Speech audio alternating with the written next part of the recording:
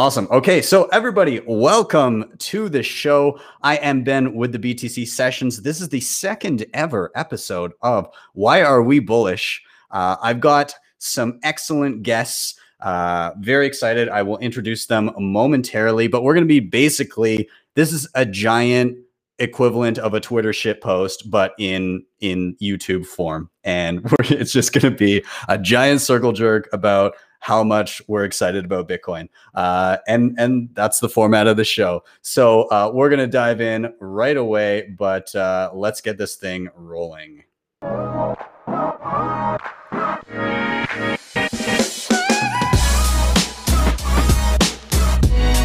Hodl the Bitcoin.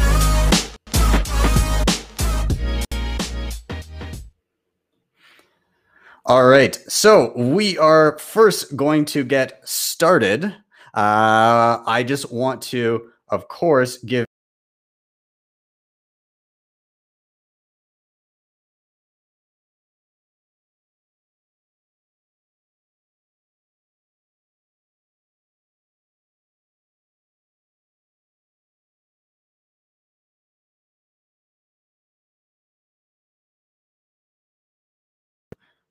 I always do this. I'm learning. Okay, there we go.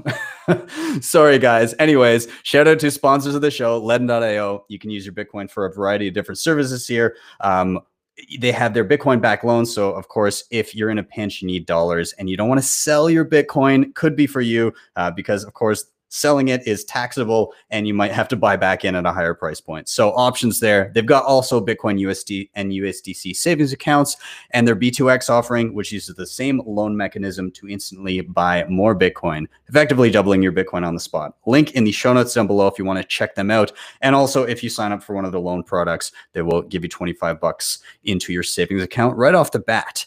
And of course, we have the legends at Crypto Cloaks. These guys are incredible. They just added a banner because everybody loves them so much and is ordering so much shit, but they've got their 3D printers just going burr, and they are dropping a ton of awesome Bitcoin swag, shells for your nodes. They've got the Citadel flag. They've got covers for your hardware wallets. They've even got night lights if that's your thing. So head over, check them out. Code BTC Sessions for 5% off at checkout. We have the Kobo Vault. They're going to be part of Black Friday coming up. This thing has moved into one of my regularly used hardware wallets. It is 100% air gapped, all over QR code, open source firmware, secure element, and it works with all of my favorite wallets. The important ones that I really love: Wasabi on desktop, Blue Wallet on mobile. So be sure to check them out. Also links for the Black Friday stuff down below. And finally, if you're living on Bitcoin or you just want to treat yourself, Bitrefill, a ton of gift cards for it basically helps me live on Bitcoin. I'm as all in as you can be. And sometimes I need to eat. So Bitrefill is where I go to scratch that itch. They work in tons of different countries and you earn sats back as you go. So be sure to check them out. Let's take a look at where we're at right now. Bitcoin sitting around $16,149. That is 6,192 Satoshis per dollar. Getting down there, guys. Getting down. When 3-digit sat per dollar, we will see. 88.3% of all Bitcoin have been issued. And right now, fees for next block, 60 sats per byte, 7 sats for half an hour, and anything beyond that, 1 sat per byte. So if you need to move some stuff around, maybe the time is now, because those 1 sat per byte days are going to be fewer and further between. But with that, let's start adding in our guests here. I've got a few really great ones. I'm going to get them all up and running here. Of course, I have. Actually, I'm going to let you guys go through. We are one shy, I should say. Miss Hodl, unfortunately, is living in the boonies and her connection just was not cutting it, but we will try again with her soon. But I'm going to start with Adam. Adam, can you give a little intro of yourself? Yeah, I'm Adam O'Brien. I am in Canada, in Edmonton, and I own Bitcoin Solutions. We're a Bitcoin ATM operator up here in Canada. Awesome. Awesome. Let's go on to John. What's up, guys? My name is John, and I am the host of the Bitcoin Rapid Fire podcast. Awesome. And Phil, take it away. Hey, everyone. My name's Phil Geiger. I'm the Director of Product Marketing at Unchained Capital. Really excited to be here today. Awesome. This is going to be an exciting, fun conversation. I'm super bullish. Basically, the format here is we're each going to drop a reason why we're feeling bullish. It can be kind of like a recent event, so just something we're excited about. I'm going to kick it off. We can riff on it, and then we'll move on to the next. So I'm just going to quickly screen share it one more time here. This tweet by Mr. Hodl, not to be confused with Miss Hodl. This tweet from Mr. Hodl, he says, "We're at 16K with zero hype. This is going to get stupid." And he shows the search trends with Bitcoin, and we have barely moved, and we are getting close to all-time highs. And it just kind of goes to show, and maybe I'll blow this up just so everybody can really see, but the search is up from like 2016, but it's nowhere near the mania that we saw in 2017. And I think it kind of beckons to the fact that this next year could really blow people away. And you see it more, but there's the level of irrational exuberance outside of just the hardcore Bitcoiners is non-existent. Nobody gives a shit still. And we've only ever been above these levels for what, like a week, 2 weeks or something. Yeah, 10 days. It's insane. Yeah. So anyways, I just wanted to riff on this and say, I don't think we've even come close to seeing anything yet. And we're going to have like potentially like multi-$1,000 single day candles, and it'll just be a normal thing. I don't know. I'll pass it to Adam. We were just talking about this with the team, like just this morning. So we're like in Bitcoin ATM space. We have a pretty good insight as to what the retail market is kind of doing. And our numbers have been good, but they've been pretty steady.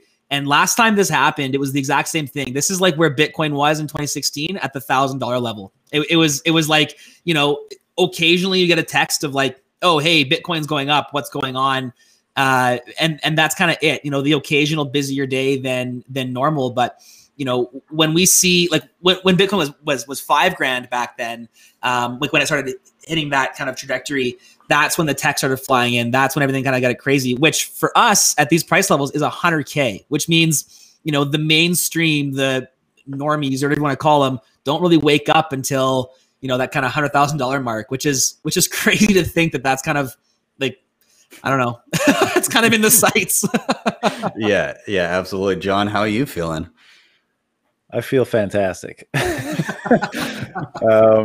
Yeah, I mean, what really is amazing to me, I mean, I agree. I mean, I'm getting hit up by a lot of friends and stuff, but they're the closer friends that have kind of known what my interest in the space has been for a long time. And now like they're just starting to get pushed over the edge. And nothing pushes people over the edge and piques their interest like NGU, as we all know. But I agree. I mean, it seems like this is mainly like institutionally led, and retail is kind of lagging behind. And I don't know if that's like a bias of the price. Like as this creeps up, people are thinking, wow, it's so expensive. I mean, why even bother? I'm never going to be able to buy a full Bitcoin. Which is why, on a side note, I really think Sats the standard is something that we should be promoting in this space. But look, I mean, like, I love number go up. We all love number go up. But what I really love is that a lot of people, I speak to a lot of 2020 class of 2020 Bitcoiners, and not only are they getting it faster than previous years, it seems, but it's almost like people are becoming attracted to like the comparison to 2017. That was pure speculation, right? People like Googling, what is Bitcoin? How to buy Bitcoin? They buy Bitcoin. They got burned. They sold. They hodled. Whatever. But I think the broader narrative of this being a parallel new growing economy and culture is actually starting to be a very compelling aspect of this narrative and being involved in this. And that's partially a result of the fact that there is a very real economy and culture being built here by us and everybody else that's in this space. And I talk about this a lot on my show, but the Bitcoin is the tool. It's the how, but the what is a new civilization. Basically, it's a renaissance, and the different components of that renaissance, the art, the culture, the expression, the music, the behavior, the method of interacting, the governance, all this kind of stuff is actually what we are all playing with and molding and testing out right now as being a part of this space. And it seems to be compelling to outsiders looking in. Like, yeah, money is good, but because like at least to this point, I know Bitcoin has like crushed over the last 2 weeks, but like markets have been rewarding people pretty good this year. Like if you were in the markets, if you were well positioned in traditional markets, like you probably did okay.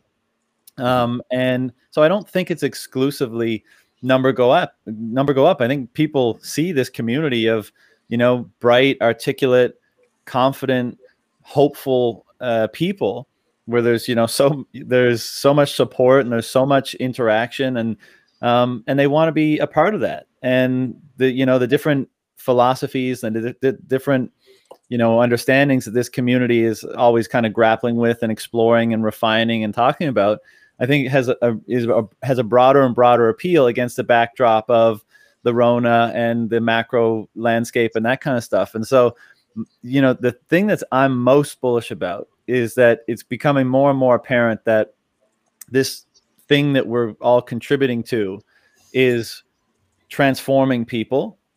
It's transforming how they live, how they act, how they behave. And it's as a result of having a collective of kind of transformed people, a new civilization, a new culture is emerging. And that's the most exciting thing, because that's your life. It's great to have X number of Satoshis or dollars in your bank account, but your day-to-day existence is all about your satisfaction, your energy levels, your happiness, who you're interacting with, and what you're devoting your energy to. And I think that's the real story that's emerging here, and nothing makes me more excited than that. I agree. I wanted to touch on something you said briefly before we go into Phil here. You said people are getting it faster, and I think I totally agree with you. Like you see it with, obviously Michael Saylor had to do his research in what he was doing, but when it comes to it, he got from the point of more or less being introduced to it to absolute like sound money maximalist and Bitcoin is the one in like a matter of months. And I see this out of regular everyday people coming in too. And I think part of it is because of the quality, and I say this as I'm running a number go up shitpost show right now, but the quality of material that's out there right now, when it comes to like very thoughtful, like Robert Breedlove and Parker Lewis style writing and people on podcasts, and John, your podcast in particular, you get like deep into the implications of Bitcoin. And when people come to the table and they're presented with like DeFi bullshit, and then they're presented with like, here is a philosophical reason as to why this is important to society, they gravitate towards the more compelling argument. And I think that's an excellent thing, but I'll pass it off to Phil here and let him chime in a little bit too. Sure. Well, I'm just generally extremely bullish right now. I ran the numbers. I have been chugging Red Bull all morning. I ate some Rocky Mountain oysters, and I'm taking a look at the HODL waves. And the network looks identical today as it did in 2016 when the price was $400, $500. Bitcoin hodlers are not getting out of bed for $16,000. We're not selling our Bitcoin. Some of the medium hands might be moving their coins around. Some of the 1 to 2 year coins might be moving a little bit, but the long-term holders, no. 16 went 100K. To some of the earlier conversations, so I just kind of reduced the level of critical thinking on this episode. But to some of the earlier points, yeah, I think what we see at Unchained Capital is, especially since the Michael Saylor and MicroStrategy news is companies are coming and asking about Bitcoin, and we're talking to sort of board level members that are just waiting to be orange pilled. Like, they're ready. They just want to have a good reason to pass along. So we're in a lot of conversations with people that are coming to the conclusion that I think many of us have come to early on, much faster. And it's definitely thanks to the level of content that we have. John and Ben, you guys, putting out awesome podcasts, and working with, Parker and other members of the Unchained team to write up the Gradually Then Suddenly series and other good content. It all just helps. It's all, high quality materials really does make an impact, and it allows people to see what we've seen much quicker, and then get on board. So things are accelerating. It's very exciting to see. Yeah. 100%. Now, I want to give everybody a chance to kind of drop their reason for being bullish and to riff on it, and we'll do that. I just want to say that everybody watching right now, first of all, thank you for being here. But ways that you can help get this in front of more eyeballs is smash that like button on YouTube, share it wherever you may like, and also jump in the chat, because we're seeing. I'm bringing up messages into the live stream here. Robin Banks says I will still buy at 100K for fuck's sakes. so loving the commentary from everybody. But thanks for joining in. Of course, smash the like button, give it a share, retweet wherever you are. But I'm gonna toss it to Adam first, and I'd love to hear what's got you bullish lately. Yeah, man, just seeing the retail signs is kind of what's seeing me bullish. Like, I totally agree. Like, kind of building off what you said earlier, Ben, about, or maybe it was John that said something about the institutions kind of jumping in. And that's certainly the case. What we saw, and this kind of just builds into how bullish I am, I guess, not necessarily why I'm bullish per se. But last bull run, we had all of the corporations kind of denouncing, or kind of, nobody was jumping in like how they are. I think that this, one thing that might, in my mind, what could happen is they might misappropriate this bull run because of the institutions, when in reality this is just part of that mining cycle. Like, I don't know what the three of you guys think. I think Ben and I kind of have chatted about this a little bit, but like, it's just Bitcoin being Bitcoin, and we're kind of getting to that time of the year and that time of the mining cycle where this is just like what's supposed to happen. And I think that people don't really truly realize that, and everyone is kind of like the retail people that come into our offices, or that are, my buddies or my acquaintances that are like texting me and kind of hitting me on Facebook or Twitter. And they're like, what's happening? Is it because of the economy? Trump or Biden, which one affects the price of Bitcoin? I'm like, yeah, it like doesn't matter. Like, it's Bitcoin being Bitcoin. And this is kind of just how it works. This is true supply and demand economics. And I think our world has been so far removed from that, like, unbiased, untainted economy for so long that it's just like so foreign to people that, like, what do you mean the money supply is going down? That's not how it's supposed to. That can't be good, right? It's like, no, that's actually very good. That's how money is supposed to work. And I think that now people, when we used to talk to people talking about, the world and the economy, well, we're in Canada, we're in the States, and our Fed is very strong, and our currency, Venezuela, I mean, that was doomed forever, but we're so strong over here. And then now everyone's, oh, maybe it's not that strong, right? They're printing, what is the trillions daily. Like, it's absolutely mind blowing. And so people with half a brain are now waking up, and it's no longer conspiracy theory. It's no longer like tinfoil hat, like, okay, the world economy is going to crash. It's like, no, it's just happening. And there is a sound money out there. And that's why I think people like Michael Saylor, like, they just wake up so fast because they're seeing it happen before their eyes. And they're the first of, like, it has to be a matter of time before guys like Buffett are just like, yeah, I was wrong. And like, maybe Buffett's ego, like himself, his ego's too big, but like, it's going to start happening where, I mean, I'm not sure. I've had my PayPal account, multiple PayPal accounts shut down because of crypto. And now I can like buy a derivative of crypto on PayPal. I think more of that stuff's going to continue happening. And that's kind of what, like, now, not the banks, but the kind of intermediary, multi-level banks are kind of jumping in. And that's kind of where I see, like, this is coming mainstream. Yeah. It's funny you mentioned conspiracy theories and economy, because I tweeted it like 2 weeks ago, but I was at the gym and the girl working the desk used to be work at a bank, and she saw that I was into Bitcoin, and then I said something about how I didn't think that deflation was a bad thing, and she's like, "Well, you don't want to be a conspiracy theorist." When people suggesting that a deflationary monetary system is conspiracy theory, if I think it's good, we're still early, is what I'm getting. We're still very early. That's wild, because like I had 1% of people even like know what that means. To be frank, like I'm surprised that even she took that track to it. Yeah. Well, she was a pretty like. That particular girl was from finance, right? Like she should have known her stuff. She should have known how inflationary versus deflationary, like that's a big difference. Would she been like, was that the spirit of the conversation? Yeah, like she knew fully what it was. Again, she understood. She went to school and again like took like macro, but I think it's just a symptom of the education system and like the indoctrination of Keynesian thinking that this is the only way that it could possibly be, and anything outside of what we've experienced since 71 is insane.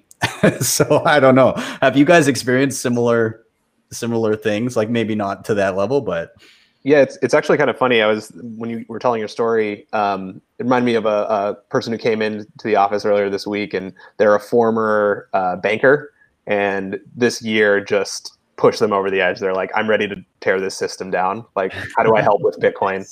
How do I get started with Bitcoin? Like, what do I do? How do I educate people? But they were just they looked at what was going on, and they were feeling a little disgusted, and they're ready to try something new. How about you, John? Anybody calling you a quack for flying the Bitcoin flag lately?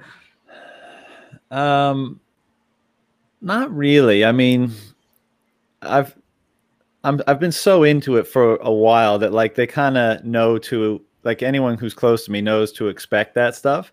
If anything, I'm becoming more vindicated now, right? As we all are, because we seem to be getting proven correct with each passing day. And so now people are kind of waking up and saying, well, maybe he wasn't so crazy, and maybe, I should have a sit down, a coffee, a dinner with him, and we should get into the details here. But, regarding inflation and deflation, I think generally people understand that prices go up and that sucks for them. So like they've heard about inflation, and we have an inflation mandate and all this kind of stuff. So people have a basic understanding of that, even though they certainly don't consider it theft, and they don't really understand how it all works. Deflation, I would say most normal people that haven't had any exposure to, the finance or monetary or banking industry, I don't think they know what that even means. I just think it's not part of their lexicon. It's not part of their understanding. So, even that, when you broach that subject with people, when you're having that kind of Bitcoin heart to heart, you can see the wheels slowly turning, and it's great ultimately if they actually have an open mind to listening. But one point on I think what Adam was saying about Buffett and the kind of bigger institutional guys coming in these days, so NGU I think is what brings most people in, and then they're in through the door, and then they start learning more. But what I love about Bitcoiners in this space is shame is also a huge driver these days, right? Like, because with all the information that's out there, with all the Breedloves, Parker Lewis's, great thinkers, writers, content, your Raoul Pals, your Michael Saylors, your Paul Tudor Jones is all, talking about this stuff and describing, how bullish they are about it. Like, and Bitcoiners will just take that as ammunition, and anybody who's negative on Bitcoin, they will just shame the shit out of you until eventually you will bend, and you'll say like, I'm going to get involved in this now just so I don't have a giant. Oh no, right at the peak. Oh no. I was so excited about the giant something. What were you saying, John? Oh, sorry. My am I back? You're back. Yeah, no, like they're gonna take a position just because they don't want a giant egg on their face in 3 years, because they know how many fucking remind me tweets and how many, Bitcoiners are just going to be tearing their limbs off for being so, wrong on this. So I think the shame factor even applies to people, the biggest investors in the space. So like, I don't want to be the one that was wrong about this and suffer the reputational damage for it. So, okay, I'll put 1% or something. John, we call those spite coiners, where Bitcoiners don't need to be right, but they can't afford to be wrong. Yeah, I love that. Yeah. My favorite thing on Twitter is when Bitcoin Tina tags on to some no coiner, and his response is, "You will buy at a much higher price."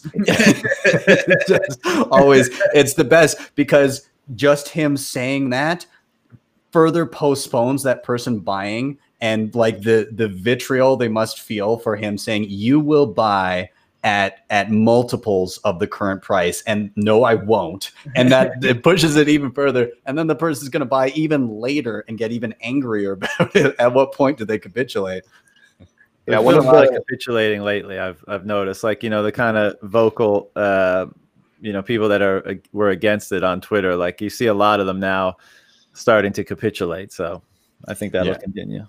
Yeah. What have you guys seen? Like, I've certainly seen a lot less people kind of challenging me on it. Maybe it's just my mindset, but there's a lot less kind of people challenging the idea or challenging the concept. I feel like it's kind of got a lot more validity from the eyes of a normie. And maybe I think, to your point, Phil, like, I just really don't care what people think. And like, it doesn't really make a difference to me. Like, if you're going to buy Bitcoin, great, buy it. Otherwise, you will buy at a much later price. Is like, great. I've seen that. That's phenomenal. Yeah. Everyone will get Bitcoin at the price that they deserve. And what's kind of funny about that is, for the really mega corporations and governments and central banks, like, Bitcoin, unfortunately, has to be worth like 100x from what it is today before it's going to be useful enough for those guys. So sorry, central banks and large, Apples of the world. We're going to have to make NGU quite a bit before Bitcoin will be useful for you guys. Yes. Yeah. 100%. Yeah. I just saw Tower. I'll bring it up here, but I want to give a shout out to Swan, the Swan Bitcoin team, because there is now a 24/7 Bitcoin TV stream that goes. And I think, John, some of your content is on there. I know they've been playing some of my content. I'm pretty sure this will be on there later, but hopefully, assuming Brecky likes likes the circle jerk that is happening right now. But it's an awesome idea. It's awesome. Yeah, it's a great idea. 24/7 Bitcoin streaming TV. I can't imagine if I had access to that like in 2014. Man, I wouldn't have. Yeah. I don't know if I would have worked enough to have fed myself. I may not be here today, but still. And again, it kind of beckons to the fact that we have so much more content available for new entrants into the space. At this point, ignorance is almost a choice, and I think that's going to help a lot of people this time around, and hopefully allow people, if they choose to make less mistakes. Some people can kind of leapfrog that pre-coiner, shitcoiner phase, hopefully, with some of this stuff.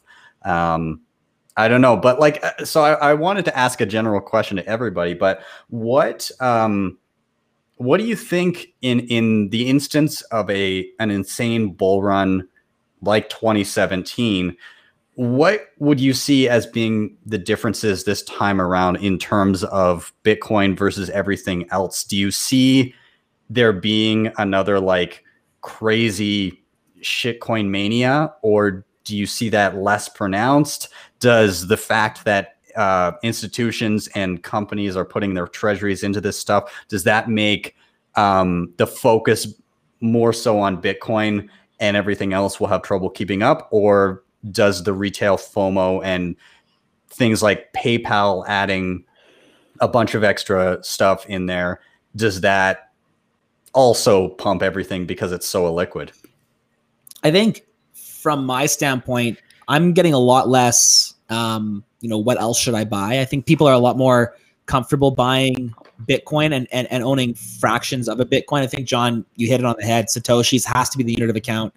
So people kind of can get over, like, we all understand up in here in Canada, our money's colored, and brown is a $100 bill and blue is a $5 bill. Everyone understands that having 3 blues is a lot less valuable than having 1 brown. But for some reason, no one understands that having, 0.1 Bitcoin is way better than having 10 million Ether, regardless of price. That's why we need stats the standard. I think John is right. Stats the standard. But one thing that I hope too happens is a lot less people, where do I invest my Bitcoin? We're trained from early on that money is invaluable or like not valuable, and you have to invest it. You have to give it away to someone else to manage it for you. And I saw that mentality a ton a few years ago and that's when people got scammed, right? Oh, look at the arbitrage.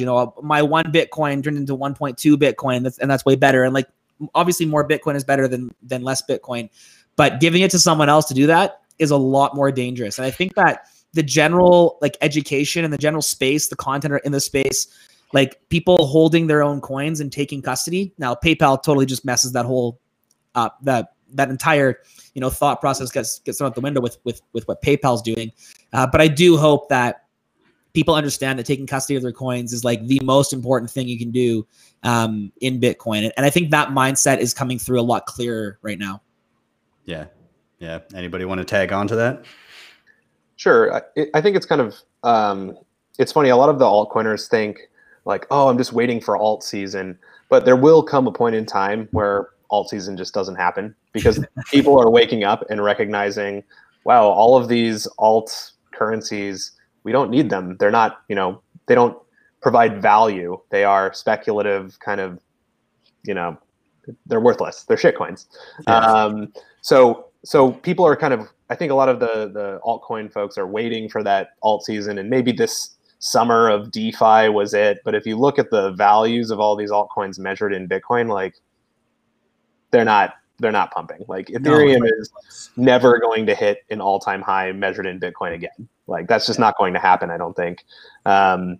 So yeah, I mean, I think people are jumping, much sooner into Bitcoin from not having anything and then not leaving. I think part of that is because there's an influx of new companies that are Bitcoin only. The Bitcoin kind of only ecosystem is now large enough to support exclusive companies. So like at Unchained Capital, we're Bitcoin only. One of the things that I worry about this bull market is I kind of disagree like with what Adam said a little bit is there's a lot of people who are chasing yield in Bitcoin. So these interest accounts by these companies that are like centralized and hold on to private keys. I think that's an area where we're going to see some pain during this bull market. That's the thing that in my mind is I think the most scary is people chasing yield and giving up control of their private keys. And as we know in Bitcoin, there's no security substitute to holding your own private keys. Mm-hmm. Yeah, I wanted to say that you were talking about alt season, and when alt season, I think on a long enough time frame, if you zoom out, regardless of the alt, it turns out that alt season is just a perpetual winter, really. Well done. Well done. Yeah, you can go live north of the wall. It's not pleasant, but actually, there's 3 Canadians. We're north of the ice wall. And yeah, I was going to say, is Canada alt? Yeah, we can tell you it's cold north of the wall. Stay warm. Now, I wanted to.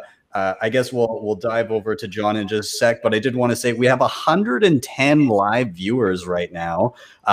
Thanks everybody for joining us. If you're there on YouTube, smash that like button. That really helps bump this video up in front of even more eyeballs. And of course, give it a share, retweet it wherever you like. And I will continue to try and bring up your comments in the live chat. But John, let's move to you. What has got you bullish as of late?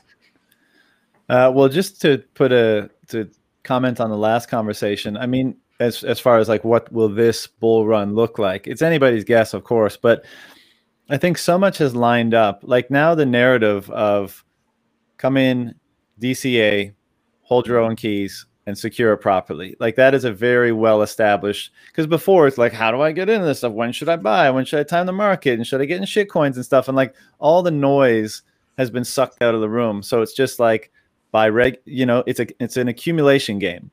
Buy regularly and secure it.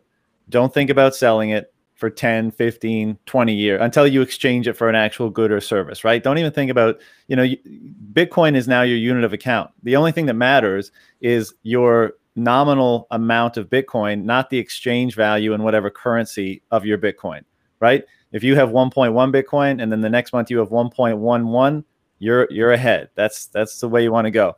Then you've got all the de-risking by the traditional players, your Sailors and Tudor Jones and stuff like that. And then you've got the abundance of amazing content where not only is all this content explaining what Bitcoin is to people, but it's become its own like real, genuine, like intellectual pursuit in itself, where like we're kind of, I don't want to say we're breaking new ground, but it's like if you're that type of person where you get intellectually stimulated by something novel and new, like the Bitcoin space can now offer that to you, not just on, in its traditional realms that it was playing in. So I think all of those things are making the narrative around it so simple and so apparent, right? So, and I had always, my kind of base case was like the next decade will be the decade where this becomes, global money. Like sometime, let's say that takes the next 10 years. And that still may be the case. But once the cat is really out of the bag here and the macro landscape is a part of forcing people to kind of put their spotlight on this space and learn a little bit more, it's almost, sometimes I have a hard time thinking that it doesn't like really happen, gradually, then suddenly. It doesn't happen really, really fast because of all those variables. Like once that many people get it, and like I know Sailor came in and did something that's probably going to be atypical, but I don't think like our assumption that people will just have a 1 to 2% allocation, like I don't think that's going to play out either. I think, when corporate treasuries come in and like over the next year or two, like they'll probably be looking in the 10 to 20% range or possibly even higher. So all this just to say, it's so obvious to us, like it's so damn obvious what this is going to be, and I know that statement involves a lot of hubris and assumptions, but like we're all placing our bets that we're right and that, this thing will persist. And if it does, like that obviousness, I think is being picked up by people. And if it's picked up by that, enough, that 10%, 20% of global corporates, of global people, then it, we just have this kind of watershed where it just washes away everything else. And I know a lot of the infrastructure has to change in order for that to happen. There's a lot of ingrained behavior and stuff like that, but it just seems like a really, set up landscape for rapid and dramatic change. And so, we haven't seen anything yet. I mean, this last month was wonderful, but it really seems like the tip of the iceberg. So I'm bullish about that. I'm bullish on Bitcoiners. That's always my default answer to this. I mean, I just continue to be impressed by the people in the space and how people are transforming the space. I mean, like I mentioned it on my my show with Sailor, but I don't know if you guys had the chance to look, but the last 10 years of videos on YouTube, I mean, I don't think I saw a smile. The whole, in these interviews and his presentations and stuff like that, and doing all these Bitcoin pods. I mean, he's grinning ear to ear for at least half the show. He's clearly amped up, as are all of we. We're energized by this. We're transformed by this. We're refining so many different things about our lives because of this, and so that makes me excited. The fact that we're integrating something, and something is emerging that has so much positive beneficial effect for the empowerment of the individual, and how it's causing them to transform themselves for the better, and how a group of people, like a cultural Schelling point, is emerging around that, and we're at the beginnings of a nouveau renaissance sort of thing. I mean, what could possibly be more exciting than that? I mean, it's crazy. And then, well, the cherry on the top is the 100K party that's going down at Michael Saylor's house whenever we hit that mark. So that's what I'm bullish about. So you, anomaly. yeah, so you're the organizer for that, John. How many sats am I going to have to slip you under the table? How many sats am I going to need to grease that bouncer to get in the door there? Yeah, I'll let you know. I don't want to make that public, but Can you, a couple of Bitcoins per person should do it. can you imagine like being in Saylor's position right now of like someone whose full-time job is like absolutely not Bitcoin. It's running this, billion-dollar company, and he is like the biggest public Bitcoin cheerleader today. Like he's just totally like the middle of his day where like 2 months ago or maybe 5 months ago was spent like building his business, and building the business that he's paid like an exuberant amount of money to run is now spent talking to like, Bitcoiners, which is like, if you think about what that means for his, and like even just looking at the stock price, like MicroStrategy has basically become a Bitcoin ETF. And it is incredible to see that happen like overnight and watch, a very high profile CEO just totally blow off whatever else he was doing and just jump full time into like and talking about cyber hornets and like maximalists and shit on the internet. I mean, what must his executive team and his staff think? Dude, his board, like what is the board of directors telling him? Like what I think is really interesting about MicroStrategy, and maybe it's just 2020 in general, is at least in the Bitcoin space, I feel like there was a narrative shift where it's like the MicroStrategy team made the case that Bitcoin is not a speculative investment. This is a defensive play for a corporate treasury, right? They had a $500 million problem on their hands. And the best solution that a team of finance experts came to was to put it into Bitcoin. That's a defensive play. They're not trying to go out there and speculate. Like the 200 whatever plus $1 million that it's increased in value is like icing on the cake. They were simply looking at the market and being like, holy shit, we have to put this somewhere. What do we do with it? And so when you have a team like the MicroStrategy team taking a look at all of the different options and landing on Bitcoin, like they had a $500 million problem. Like how big of a problem do you have today? Right? Totally. Bitcoin guys. And someone just mentioned in the chat, and it bears repeating, it's like both Jones and Saylor and possibly others, when they articulated their reasoning and their rationale behind making this decision, they both identified the community both as a resource and the kind of ethos and philosophy of the community. And that was super cool to see, because it wasn't just a financial decision. They're saying there's something really special about the group of people that's coalescing around this thing. And that gives us even more confidence that this is real, and then it's got legs and all the rest of it. So again, bullish on Bitcoiners.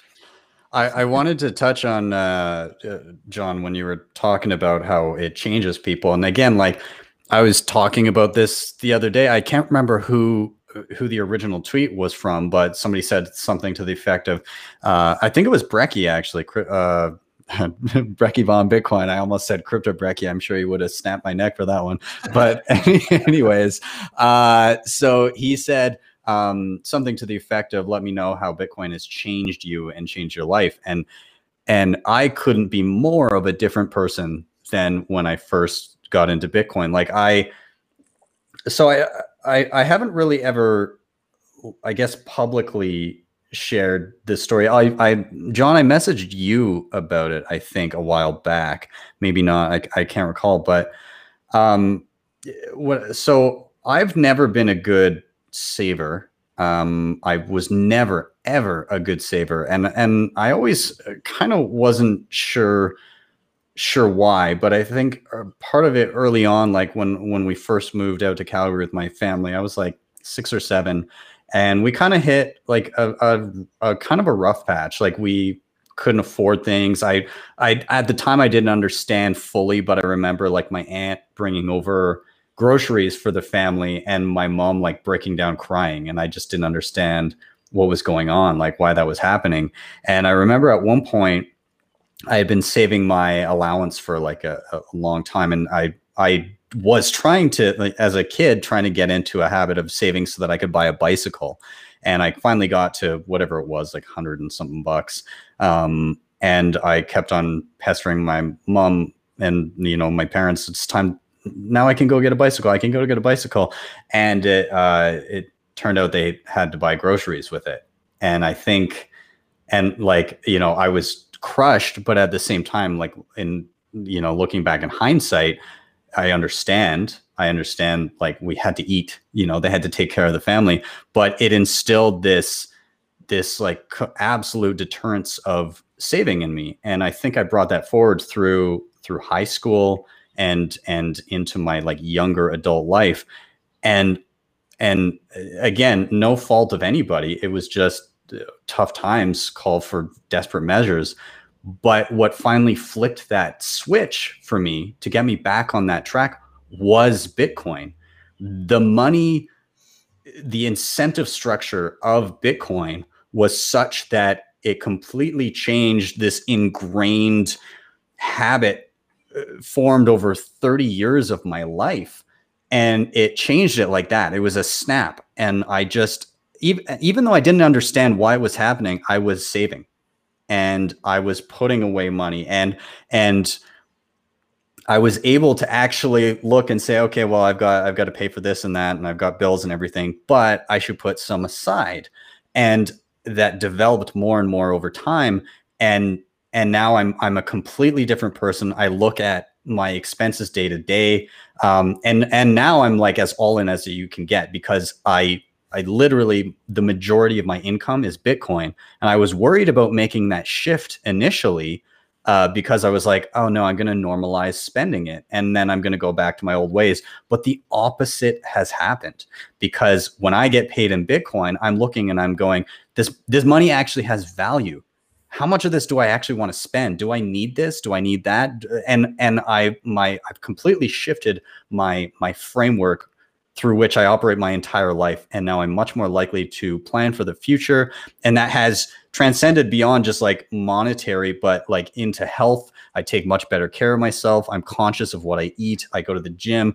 It does really shift and change you. And so, John, to your point, I'm bullish as hell on the implications this means for people's behavior as a whole across the globe as we hopefully shift towards a Bitcoin standard. I don't know, Phil, like, has Bitcoin changed you in certain ways like that?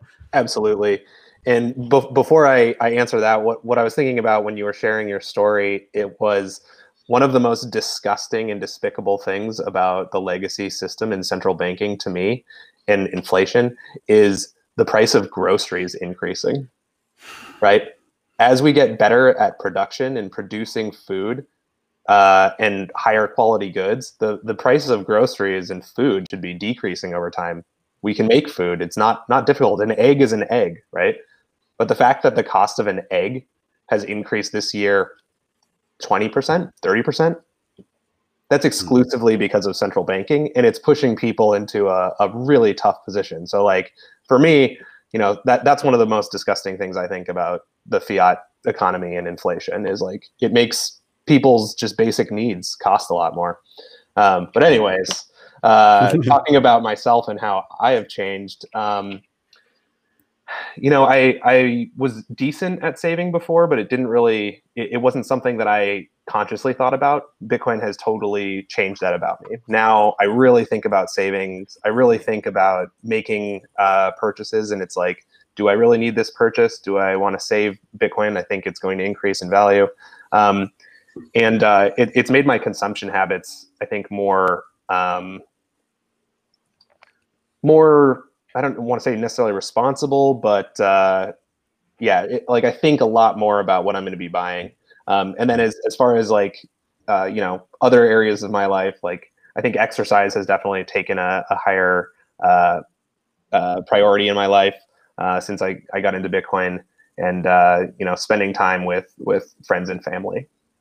Yeah, awesome. Now, since you got the mic, Phil, I'm gonna move on to your reason for being bullish. But again, just before I dive in, we've got 134 people watching live right now, so thank you all for joining us. Smash that like button; that'll help get this in front of more people. And be sure to like, retweet, share wherever you like. And Phil, I'll toss it to you. What particular for you has you bullish as of late? Well, I was thinking about this before the show, and really John's episode with Michael Saylor had me thinking about a lot of different things. In the episode, which I recommend everybody listen to, Saylor talks a lot about how Bitcoin kind of fixes monetary energy, or it allows people to unlock the like true potential of monetary energy. And in the past, throughout human history, whenever we've discovered like a new type of energy or have been able to unlock it, it has made humans, exponentially better off. And throughout history, we've struggled with approximations of currency. We haven't had true real money until Bitcoin, because everything up until Bitcoin isn't truly scarce. And that's what digital scarcity brings to the table, is that because it's digital, it is actually scarce. So unlocking that potential of being able to effectively store your time and energy, and then be able to convert it into goods and services in the future without losing any of your life essence, really, is going to just make us so much more effective as a civilization. And in a lot of ways too, it connects us. So what's really interesting to me about working in Bitcoin is, I feel like a lot of my coworkers are distributed around the world, whereas before, maybe not so much. I was working with people in my community, but because we now have this shared global language of value, we can easily connect and relate to people of different cultures speaking different languages all over the world. Mm-hmm. I agree. If John or Adam, if you want to tag onto that, I can let you take the mic a bit. Yeah, I think that it certainly has shown me just how connected the world can be. Like it's shocking to think that even the four of us chatting in real time, you can see us face to face, but like until Bitcoin, there was no easy or apparent way to send any of you any money, which is kind of like sad if you think about it. It made the borders that the legacy finance system has kind of has had on the world for so long is so sad. Like it's just, there's no other way to put it. It's just sad. It's just sad that even the lack of caring, the lack of people wanting to get together and have the world open up for like this, worldwide economy, is very, very disappointing in the legacy finance system. And Bitcoin just does that like effortlessly. Like it's not even like, it's like an afterthought for Bitcoin, but it does it so well. It really, I mean, Bitcoin for me is just like the best form and the best issuance of supply and demand kind of economics in a true free market. And it's just so refreshing to see that. It's interesting because money kind of serves as like this measuring stick for value and what people value. But then we've got 180 different types of measuring sticks around the world, and all of those measuring sticks are changing in size, larger and larger over time. So we just have like no easy consensus for value of anything. And all of a sudden Bitcoin drops in and it's global, and it offers this irrefutable measuring stick that the world is just starting to realize how to use. And it transcends global borders. You can just look to it. And I mean, I guess the US dollar was kind of that measurement with all its debasement, but it was the kind of best that we had, barring the gold standard, which people didn't measure things in gold. But now we have this decisive reference for actual value. And it's interesting to see that play out. To us, it's in slow motion, but it's happening very quickly. Totally. Yeah, I think what's I like all of you look at the existing state of affairs and what they've been in the past, and when you compare it to something like Bitcoin, you're just like, oh my God, it's so broken. what you've got in these national currencies or in paper currencies in generally, and this is the terminology that Saylor used in our discussion, is like, in thermodynamic terms, you've got closed systems and open systems. And what you've got with these currencies that can be inflated to infinity and can, there's so much perversion and intervention and manipulation. You got these open systems that, as you say, Ben, are trying to be a consistent measuring stick, but have no ability to do so. And what Bitcoin does is it creates a closed system so that the data loss and the energy loss is non-existent effectively, so that you can actually use it for a proper measuring stick. And then what you have on top of that is the siloing of all these open systems. So you got all these open shitty systems with data, information, and power laws. And then you've got them all each siloed, so that even to the degree that they serve as any ability to measure anything, they can't interoperate very easily. There's so much friction to that interoperability. And so what Bitcoin does is it's a closed system that minimizes that data loss, and it's open to everybody on the same terms. So it's so exciting to think what that's going to net for global trade and global savings and global commerce and finance and the economic systems that would be built on top of that, when you have a consistent measuring stick and a frictionless means of using it across the entire globe for everybody. I mean, like, if we think anything about our existing paradigm is positive, and surely we each have our bright spots, whether it's technology or whatever we're into, thinking about what that will become and in how many different domains we'll have things that we're excited about and happy about as a result of a system like that is like, it boggles the mind to even think about. And to be honest, I don't think if the change were to happen hypothetically tomorrow, I don't think it would take very much time for things to readjust. I mean, look how quickly each of us are adjusting our economic behavior and our social behavior and our other behaviors towards ourselves, because we have a mechanism like this now. We have a tool like this now. So I know that's not how it's going to go. It is going to take a bit of a longer process to unfold. But I think this change that we keep talking about and imagining could happen, quite quickly once the cat is out of the bag and once the new system is established. We'd start seeing the fruits and the extreme benefits of that system pretty quickly.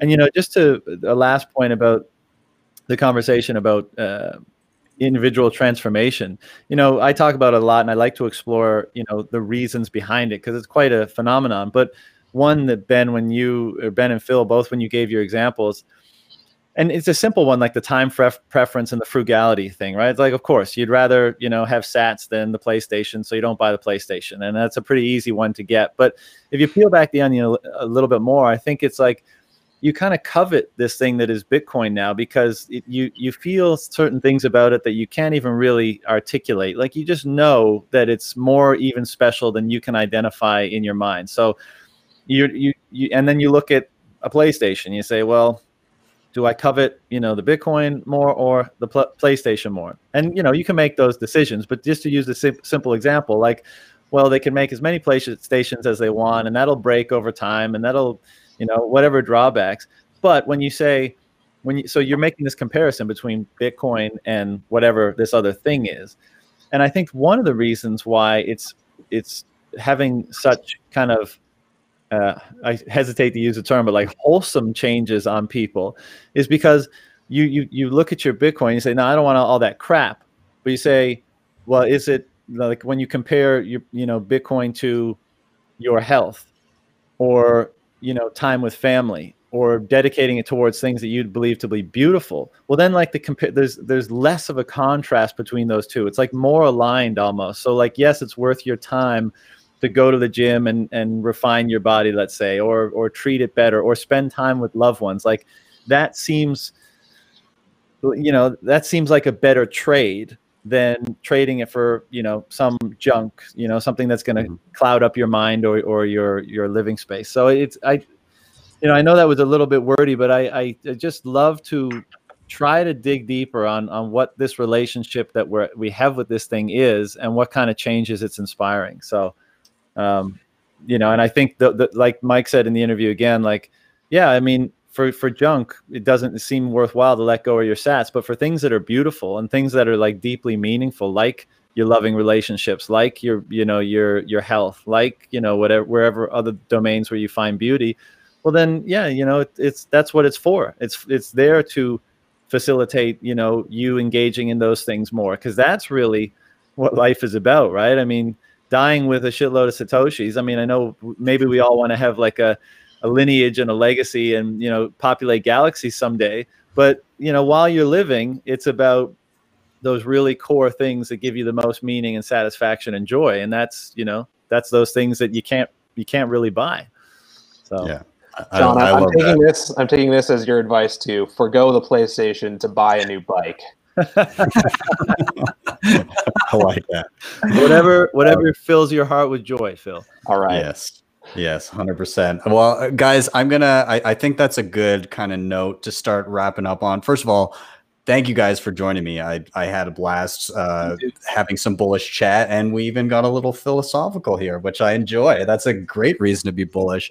Everybody in the chat, thank you so much for coming. We've got like 150 live viewers right now, which is super awesome. If you're just getting here, this will be on YouTube to be able to be played back after the fact. But do smash that like button because it gets it in front of more people, and give it a share. I'm just going to go guest by guest really quick. And when I call your name, just again, let people know who you are and where they can find you. And also just a quick note to everybody, the links to their Twitter profiles are in the show notes. So Adam, take it away first. Yeah, I'm Adam O'Brien at HiAdamOB on Twitter. And our website, bitcoinsolutions.ca, is where you can check us out. Awesome. John, go ahead. Yeah, guys, John Vallis, at John K. Vallis on Twitter, Bitcoin Rapid Fire Podcast. That's it. Great to speak with you guys this morning. Awesome. And Phil, take it away. Yeah, you can find me at Phil_Geiger on Twitter, or email me at phil@unchained-capital.com. I'd love to teach you how to use multisig for both you and your business. No longer do businesses have to rely on centralized third parties. You can now, as a company, hold your own private keys, and Unchained Capital is your full service financial partner. So check us out at our website. We'll help you get set up. We'll teach you everything you need to know. Awesome. Gentlemen, thank you so much. I'm gonna start getting rid of your windows here, but I will see you again all very soon. I definitely hope so. Thank you, guys. Thanks, Ben. Thanks for having us. Everyone. Cheers. Bye. All right, everybody, thank you so much for watching and or listening. You may be listening on the pod after the fact. I had a lot of fun chatting with these guys. I hope you enjoyed it. The chat was blowing up. Again, 150 live viewers, and I've seen people come and go all through. Of course, if you want to help out the show, you can always, of course, like, subscribe, and share. Those help big time. If you want to hit up the sponsors I mentioned before, that was Ledn, Crypto Cloaks, Kobo, and Bitrefill. All those links are in the show notes as well. And if you really liked what you saw, you can always drop me a Lightning Network tip at my tippin.me page. That is tippin.me/ad/BTC sessions. With that, I'm out. Have yourselves a wonderful day, a wonderful evening, wherever you may be. See you next time for your daily session.